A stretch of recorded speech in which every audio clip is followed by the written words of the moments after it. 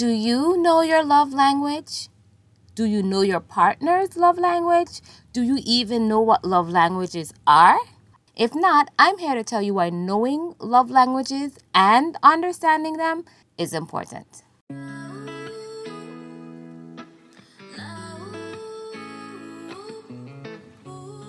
You are now listening to Miss Bruley.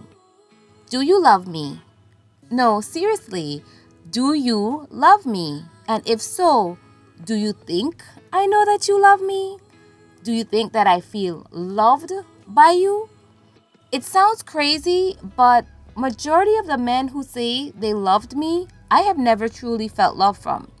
I was also told by some of my boyfriends that I didn't love them when I was giving them 100% of me. This issue plagued my love life for some years, and I eventually stopped thinking about it. I came to the conclusion that I was incapable of feeling loved and incapable of giving love. However, that isn't the case. A few years ago, one of my followers on Twitter suggested that we all take a love language quiz.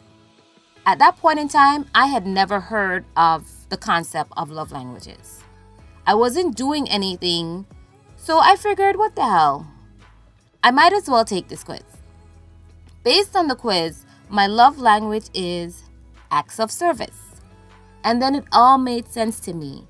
Everything came together. Everything was clearer. I love people by doing things for them. And I only interpret love by people doing things for me. So if I see you struggling to do something, I'm going to take over and I'm going to do it for you completely, make sure it's done properly.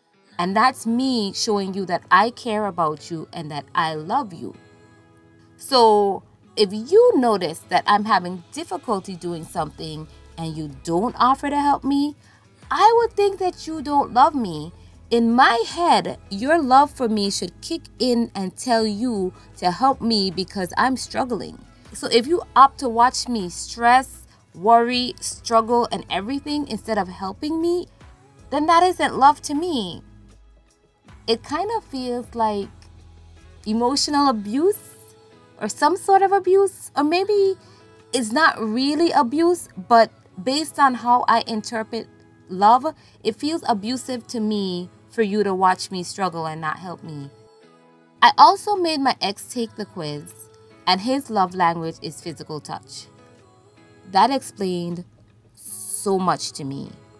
I hate people unnecessarily touching me, so I don't unnecessarily touch people. I'm also a bit of a loner, so him always wanting to be under me, rubbing against me, and touching me used to irritate the hell out of me. I would be sitting on the bed on my laptop trying to solve my problems and figure out things, and he would come lay next to me and put his head on my shoulder.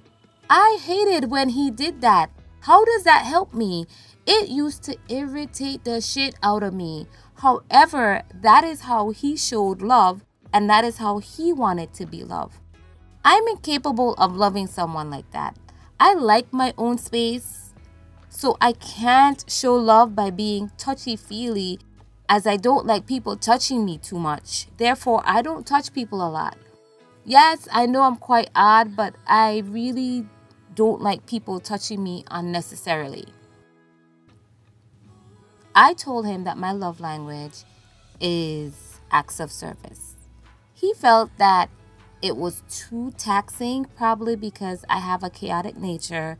Therefore, I'm always a damsel in distress. But that is besides the point. So based on that, things could never work between us. Had I known about love languages from before, I could have saved myself from wasting years on men that couldn't love me and that I couldn't love back. So I'm going to put the link in the description box so you can find out what your love language is. It will also be good if your partner takes it also. That way two of you can be on the same page. Like, you love him right, he loves you right. Relationship is going to be on track and going good. So try it out. Let me know how it goes. And as usual, I can be found on Twitter at Miss Bruley. I can be found on Tumblr using the same handle. Anyway, this is Miss Bruley signing out until next time.